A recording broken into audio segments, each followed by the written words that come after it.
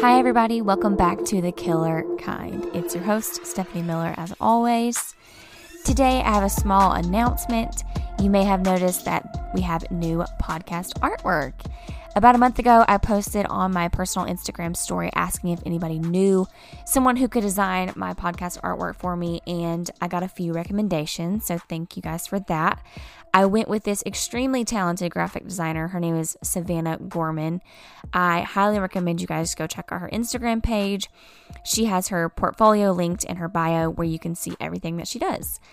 I didn't really know what I wanted. I didn't know what I really wanted it to look like, and she really worked with me and helped me figure out exactly what I wanted it to look like, and I absolutely love it. She killed it. If you didn't notice and don't have a clue what I'm talking about, then never mind, doesn't matter. So let's get into today's case. So today we'll be discussing the disappearance turned murder of a beautiful, successful mother of two, living the dream, traveling the world while being a powerful mom and businesswoman. She was truly inspiring. So with that said, let's go ahead and dive into the murder of Tara Grant after this.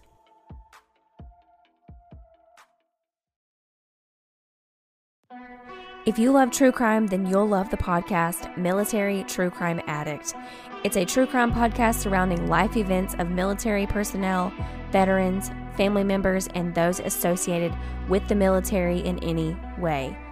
Military True Crime Addict explores a plethora of actual true crime stories that have not been reported on by the news or media. There will be detailed stories that touch on topics such as assault, harassment, abuse of power, murder, and more. This podcast provides a voice to the victims and hears their side of the story, and they raise awareness of the heinous crimes and those impacted. I promise you don't need to know anything about the military in order to enjoy this podcast. I'm already hooked, and I know you will be too. So go subscribe to Military True Crime Addict wherever you listen to podcasts.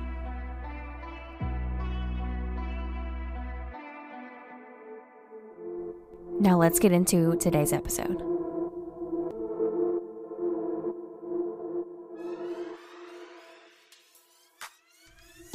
Tara Lynn Grant was born in Michigan on June 28, 1972. And from the beginning, Tara had a very outgoing and bubbly personality. She never met a stranger. She could make everyone laugh. She just had that type of personality where everyone wanted to be around her. Now, Tara attended Michigan State University, which is where she would meet her husband, Stephen Grant. She was studying business and he was studying politics.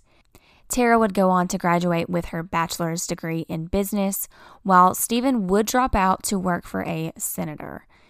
And by 2006, the two were married and had two beautiful children, a girl 6 and a boy 4 years old. The family lived in Washington Township, Michigan, which was in the metro area of Detroit. Tara was the breadwinner of the family. As a successful consultant at an engineering firm, she thrived in the corporate world. She started out at a lower end job, but then she just worked her way up the corporate ladder, as they say. Her work life was kind of crazy, but she loved it. So before the two had kids, Tara would bring Stephen along on any business trips, and these trips would take the couple all over the world. But once they had children, they knew they had to make the decision to have one of them stay home. And obviously, that needed to be Stephen, since Tara's job brought in most of the money for the family. A few years into this arrangement, Tara's company needed her to be stationed at one particular location, away from Michigan, in San Juan, Puerto Rico. She apparently had to work Monday through Friday in San Juan, and then she would jump on a jet Friday morning and go back to Detroit and spend the weekend with her family, then jump back on a plane Monday morning and start all over again. Her husband, Stephen, really held down the fort at home as a soccer coach and a self-proclaimed Mr. Mom to their two small children. He really loved taking care of his children. He was extremely present in their lives, but he was known as kind of a weird or awkward guy, at least growing up. A childhood friend described him as a guy you thought would grow up and rob a liquor store and leave his name tag on, and you'd see him on like Stupidest Criminals or something like that. He went on to say that Stephen wasn't the most popular kid in the world either. He wasn't the best looking guy. So this friend said that whenever he saw his wife, he was like, wow, good job. He never thought that he could land someone like Tara. So the family dynamic was definitely a little odd, but they seemed to be making it work. They lived in a nice neighborhood. Their kids went to a private school. And back in 2003, they hired a nanny by the name of Verena Durkis, who was actually an 18-year-old German au pair who was living with them as well. Now, an au pair is just someone from another country that lives with a host family, and they kind of take on some sort of small work for the family, and they get paid like a small allowance for doing so. In this case, Verena was there to help Stephen take care of the kids, because during the week, Stephen worked in a tool and die shop that his father owned. It's my understanding that I think he worked there part-time. He wasn't there 40 hours a week or anything like that. But what he was doing there too, exactly, I'm not sure. But I think it was just something to kind of get him out of the house. So, like I said, not your typical family, but it seemed to be working. Or was it? On Friday, February 9th, 2007, Tara boarded the plane home like she did every Friday. However, come Monday morning, she did not show up for her flight back to Puerto Rico, and she never made it back to work again. This was completely unlike Tara. She had never missed a flight back to work, and Stephen would later say that his wife came home on Friday like normal, and at some point during the weekend, she told him that she'd be leaving for Puerto Rico a day earlier than expected, so Sunday instead of Monday. This immediately started a fight between the couple because he wasn't loving that she was gone during the week already, but now to be leaving a whole day earlier, it just really upset him. He said, "This has got to stop. You're gone all the time." After this, Tara supposedly answers a phone call at around 11:15 p.m. where she says that she'll be out in a minute and that she would meet this person, whoever, at the end of the driveway. Stephen claims she went down the driveway, got into a black service-like car, and left. A few hours later, Stephen tries calling her again and leaves her multiple voice messages. One of those voicemails released to the public says, "Hey, look, it's after 2 by now. I just want to know what's going on. I think you owe me and your kids, at the very least, you owe them an explanation." Now, for the next few days, Stephen calls her friends and family explaining what happened, and they all say kind of the same thing collectively, that she's probably just trying to calm down, cool her jets a little, and just isn't ready to talk to Stephen yet. Just give her some space right now, and everything will be fine. However, after 5 days of not being able to get in touch with her, Stephen goes to the Macomb County Sheriff's Department and reports Tara missing. And the search pretty much began right away because nobody in this suburban area just went missing at the time. It was not something that ever happened in the area. So right away, police, the community, everyone was concerned, and they all step up and help find Tara. Sergeant Pam McLean in the Macomb County Sheriff's Department takes on the case. And right away, her and her partner on the case, Brian Kozlowski, just feel like things don't add up. They just get an odd feeling about the whole situation. So they go to Stephen's house, mainly just to talk to him and go over everything that happened from the Friday that she got home up until when he reports her missing. Now, when the two officers arrive, they can tell right off the bat he's nervous. Sergeant McLean said he was already fidgety and overly cooperative, and the more questions they asked him, the more nervous he became. But I've said it before, and I'll say it again, and actually the investigators in this case said it too.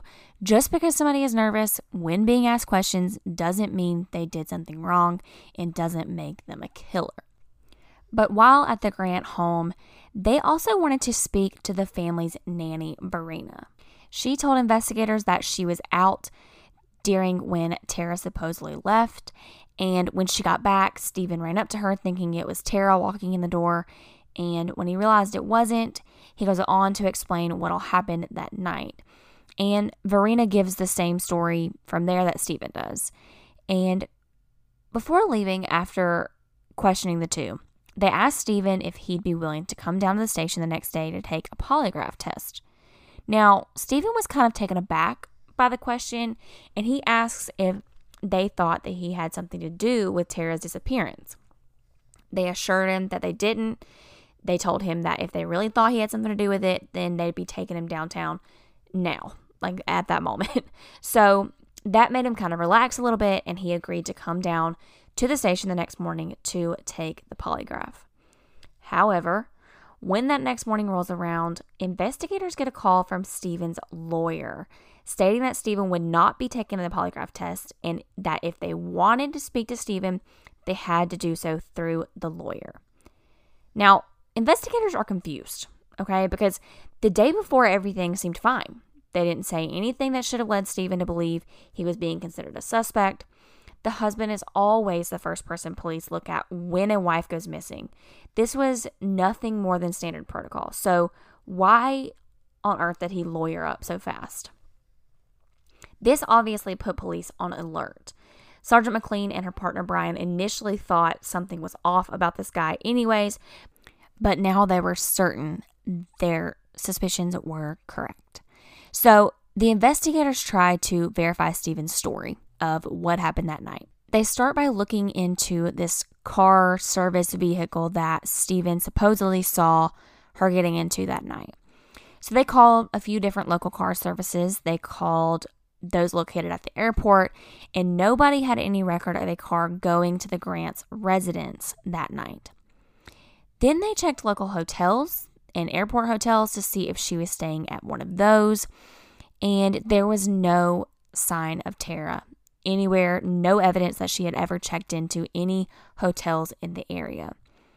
And then they also checked her phone records to see who Tara spoke to that night, based solely on the story Stephen gave of her answering a phone call and telling whoever that was on the other end that she would meet them at the end of the driveway. And those phone records came up with nothing. Nothing showed that she answered a phone call that night around that time, and there was no suspicious numbers that she answered or called. They also found out that she never actually went back to Puerto Rico after checking all the airlines either. They went through Tara's bank statements and her credit cards, and there was no sign of her using her bank account since before she was last seen. So needless to say, in the end, the police came up with nothing to verify Stephen's story. During all of this, Stephen is not cooperating with police, but he is staying in contact with the media. He would ask the media what they knew about the case. He would try to get information out of them instead of the police. Any chance he got, he would speak to the media and plead for Tara to come home, or cry on camera saying he wished she would come home. I've got a clip from one of the media interviews for you, and I'll let you be the judge of whether or not you think he's being genuine. I wrote myself a 10 messages from her. When I walked back into the room, please call anybody, call the police, call me, call my in-laws, call someone. If you see her, tell me, please. I'm sure you can hear it in his voice, but if you were to watch the interview, you can tell there's just something off about it. The whole time he's talking and seeming to cry, there are no tears. There is no emotion behind his eyes. It definitely appears to be an act. And that wasn't even the strangest part. Police were watching these interviews as well, and in order to try to catch him changing his story or to see if he said anything bad about Tara, and to also watch his body language as well. And Stephen delivered. At one point he says Tara was a wonderful mom, but then later he says that she never had enough time for her kids. And at one point he made this strange comment, quote, "As weird as it sounds for me to say this, I was the perfect mom, not Tara. I was a better mom than Tara was. There's no other way to put it. I was the mom in the house. Tara was gone all the time. If the kids needed someone to take them to swimming or school or to soccer practice, I was the one that took them." This was obviously concerning because his tone was very resentful towards Tara, not exactly that of a grieving husband.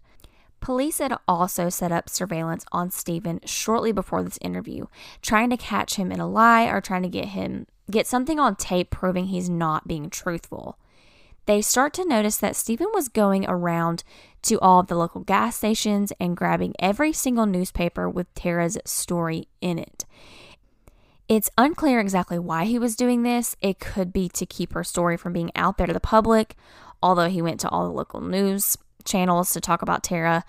So I doubt that's it. Others have speculated that he was just trying to get as much information about the case as possible, although he could have just called the police department and acted like a normal grieving husband.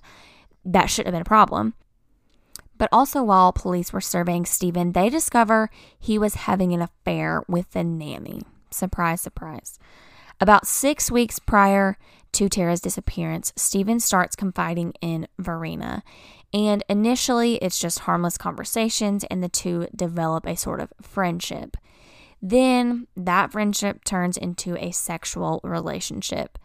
People speculated that with Tara rarely home and him playing the Mr. Mom role, he was feeling emasculated and was just looking for some attention. Poor Stephen. Others claim he was looking for that connection since he wasn't getting it from his wife. And come to find out that he had actually had another relationship with a former girlfriend as well, who later came forward and explained their conversations prior to Tara's disappearance. So this guy was getting around. I mean, I have to say, frankly, I'm not surprised this was going on. I think the whole work situation and Stephen being Mr. Mom, home alone with an 18-year-old nanny, obviously a very weird, odd, insecure guy already. I just think it was bound to happen, and it just set their marriage up for failure. It's very sad, but not surprising. And at the time, Stephen believed Tara was having an affair of her own with her boss, supposedly, which is why he got so angry about her leaving a day early. He thought the reason she was gone all the time and wanted to be gone all the time was because of this affair. Now, I have found nothing confirming that. It could have been Stephen just being paranoid because, as I've learned previously in my life, if somebody is cheating on you, 9 times out of 10, they're going to start accusing you of cheating. So if your significant other starts accusing you of cheating and you know that you haven't and you have no reason for them to think that, just think about what you learned here today on The Killer Guides, okay? Anyways, moving on. And let's get back to the investigation. So while police are surveying Stephen, sort of chipping away at his story, they are still not getting anything out of Stephen himself. Any questions are still having to be asked through the attorney. And if you remember, he refused to take the polygraph test that Sergeant McLean suggested. However, police would find out that he did in fact take a private polygraph test, and that came back as inconclusive, meaning they couldn't tell if he was telling the truth or not. It was at this point that investigators catch a break. But before we get into that, let's back up. So during those TV interviews, Stephen starts talking about a certain place called Stony Creek Park, not far from the family's home. He just kind of kept bringing it up. He mentioned it several times, almost like he couldn't help it. Now, he said this is somewhere he would take the kids to play. This is somewhere they would all go as a family. So police start to think maybe they need to check there for Tara, just to kind of take a chance. And police actually announced that they're going to search this area. But guess who offers to help with their efforts? Stephen Grant, the same guy who hasn't been cooperative with police at all of a sudden wants to help with the search. If that's not a red flag or a determination that investigators are searching the right area, then I don't know what is. Unfortunately, though, police do not find anything during their search, but they make a public announcement saying that if you're in the area, please keep an eye out for anything out of the ordinary, anything that might stand out, or anything at all, really. And that's when they catch their big break. On February 28th, a woman walking through Stony Creek Park sees a small plastic bag tucked into a tree. This was after she had seen where police told people to keep an eye out in the area, so she decided to take a look at the bag. She found a pair of latex gloves, some metal shavings, and some blood inside the bag. Poor thing, I'm sure she was traumatized. Police were able to determine the blood inside the bag was in fact human blood, which was huge. This was all that police needed.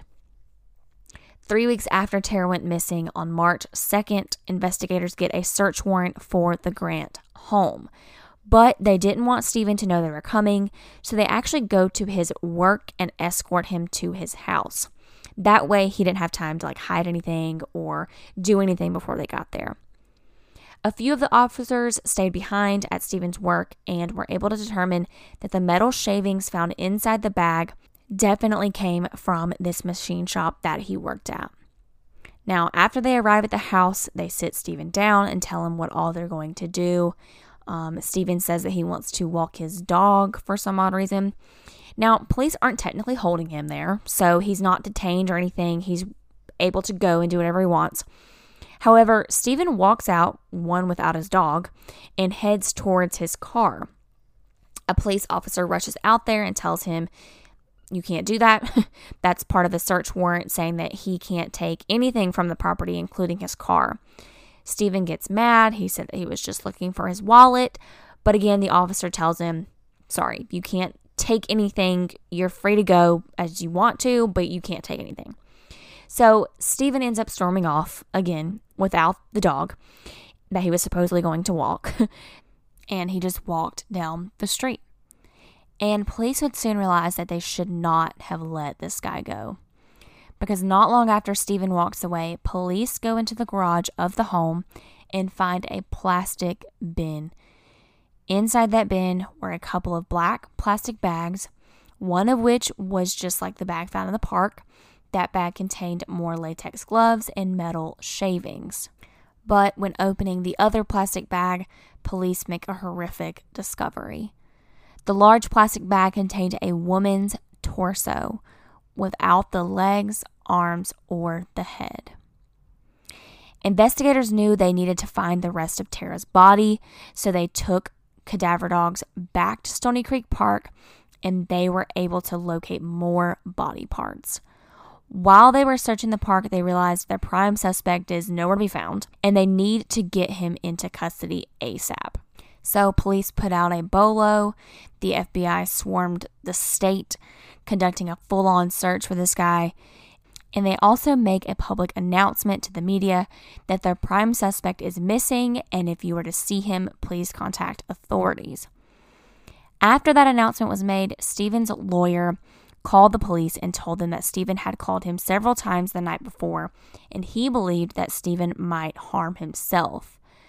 Authorities contact Verena, his supposed love interest, and she said she hadn't seen him or anything, but that he called her earlier in the day to confess his love to her, but also saying that they could never be together. Obviously, police are becoming more and more worried that Stephen might try to commit suicide, so they are frantically trying to find him.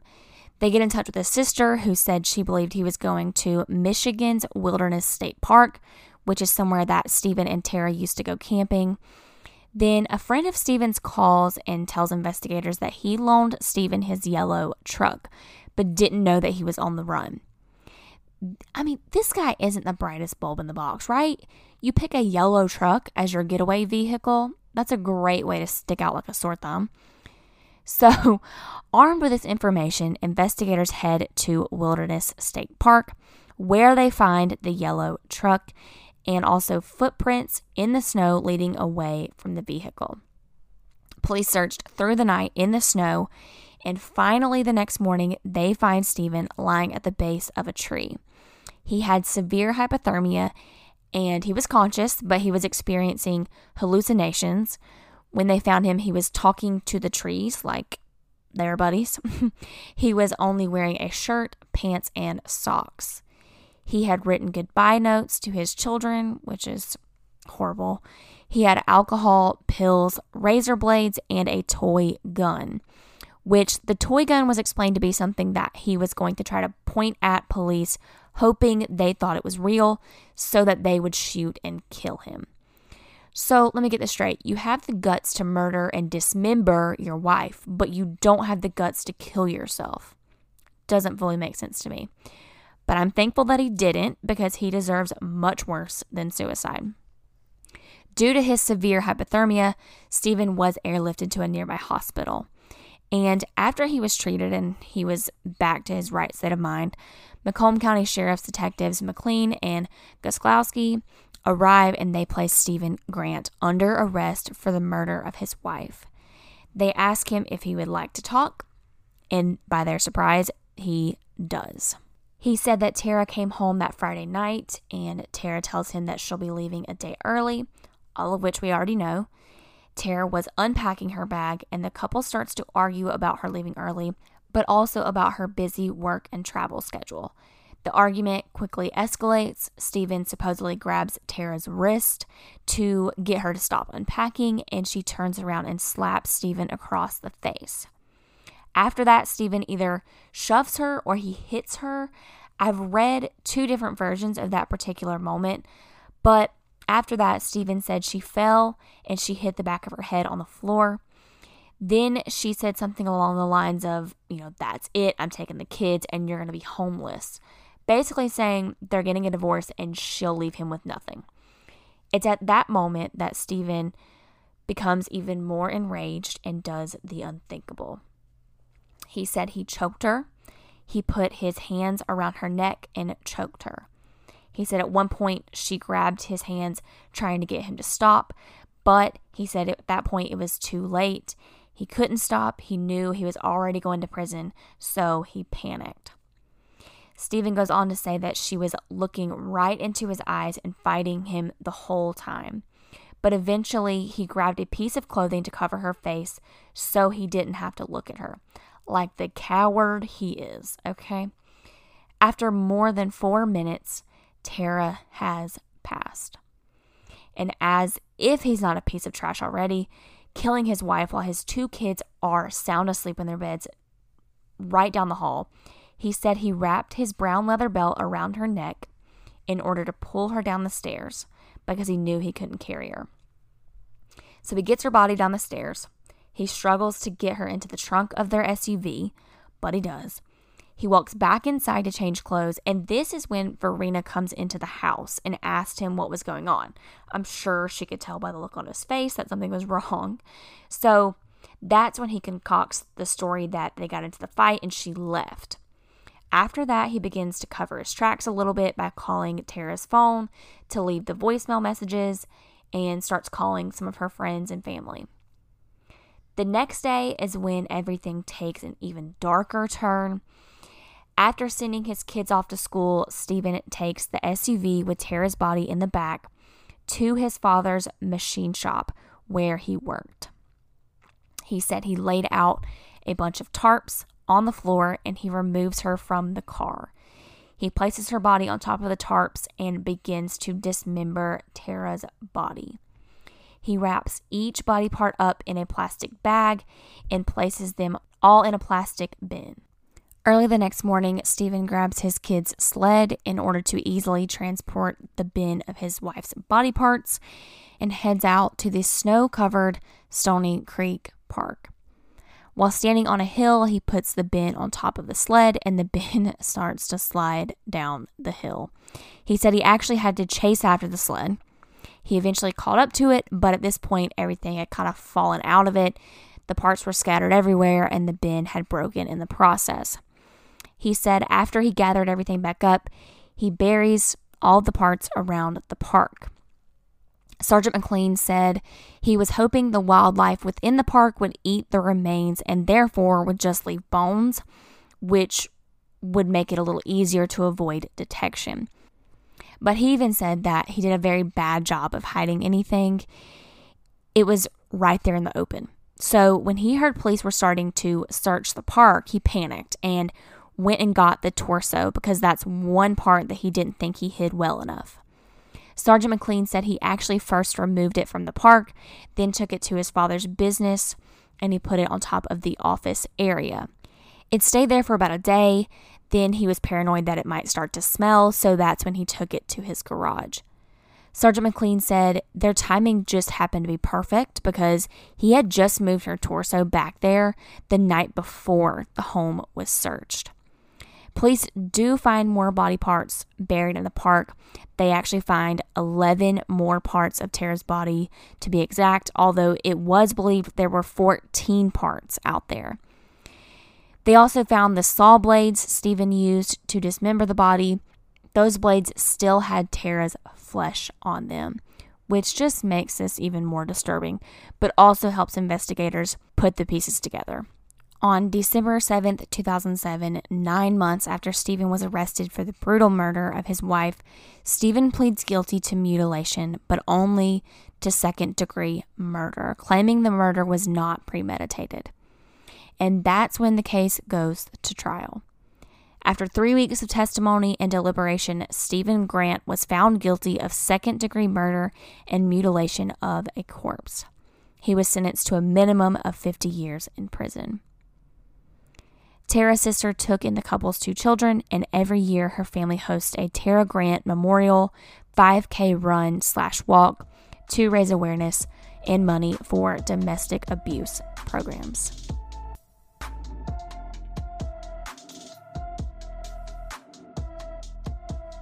And that's it for today's episode.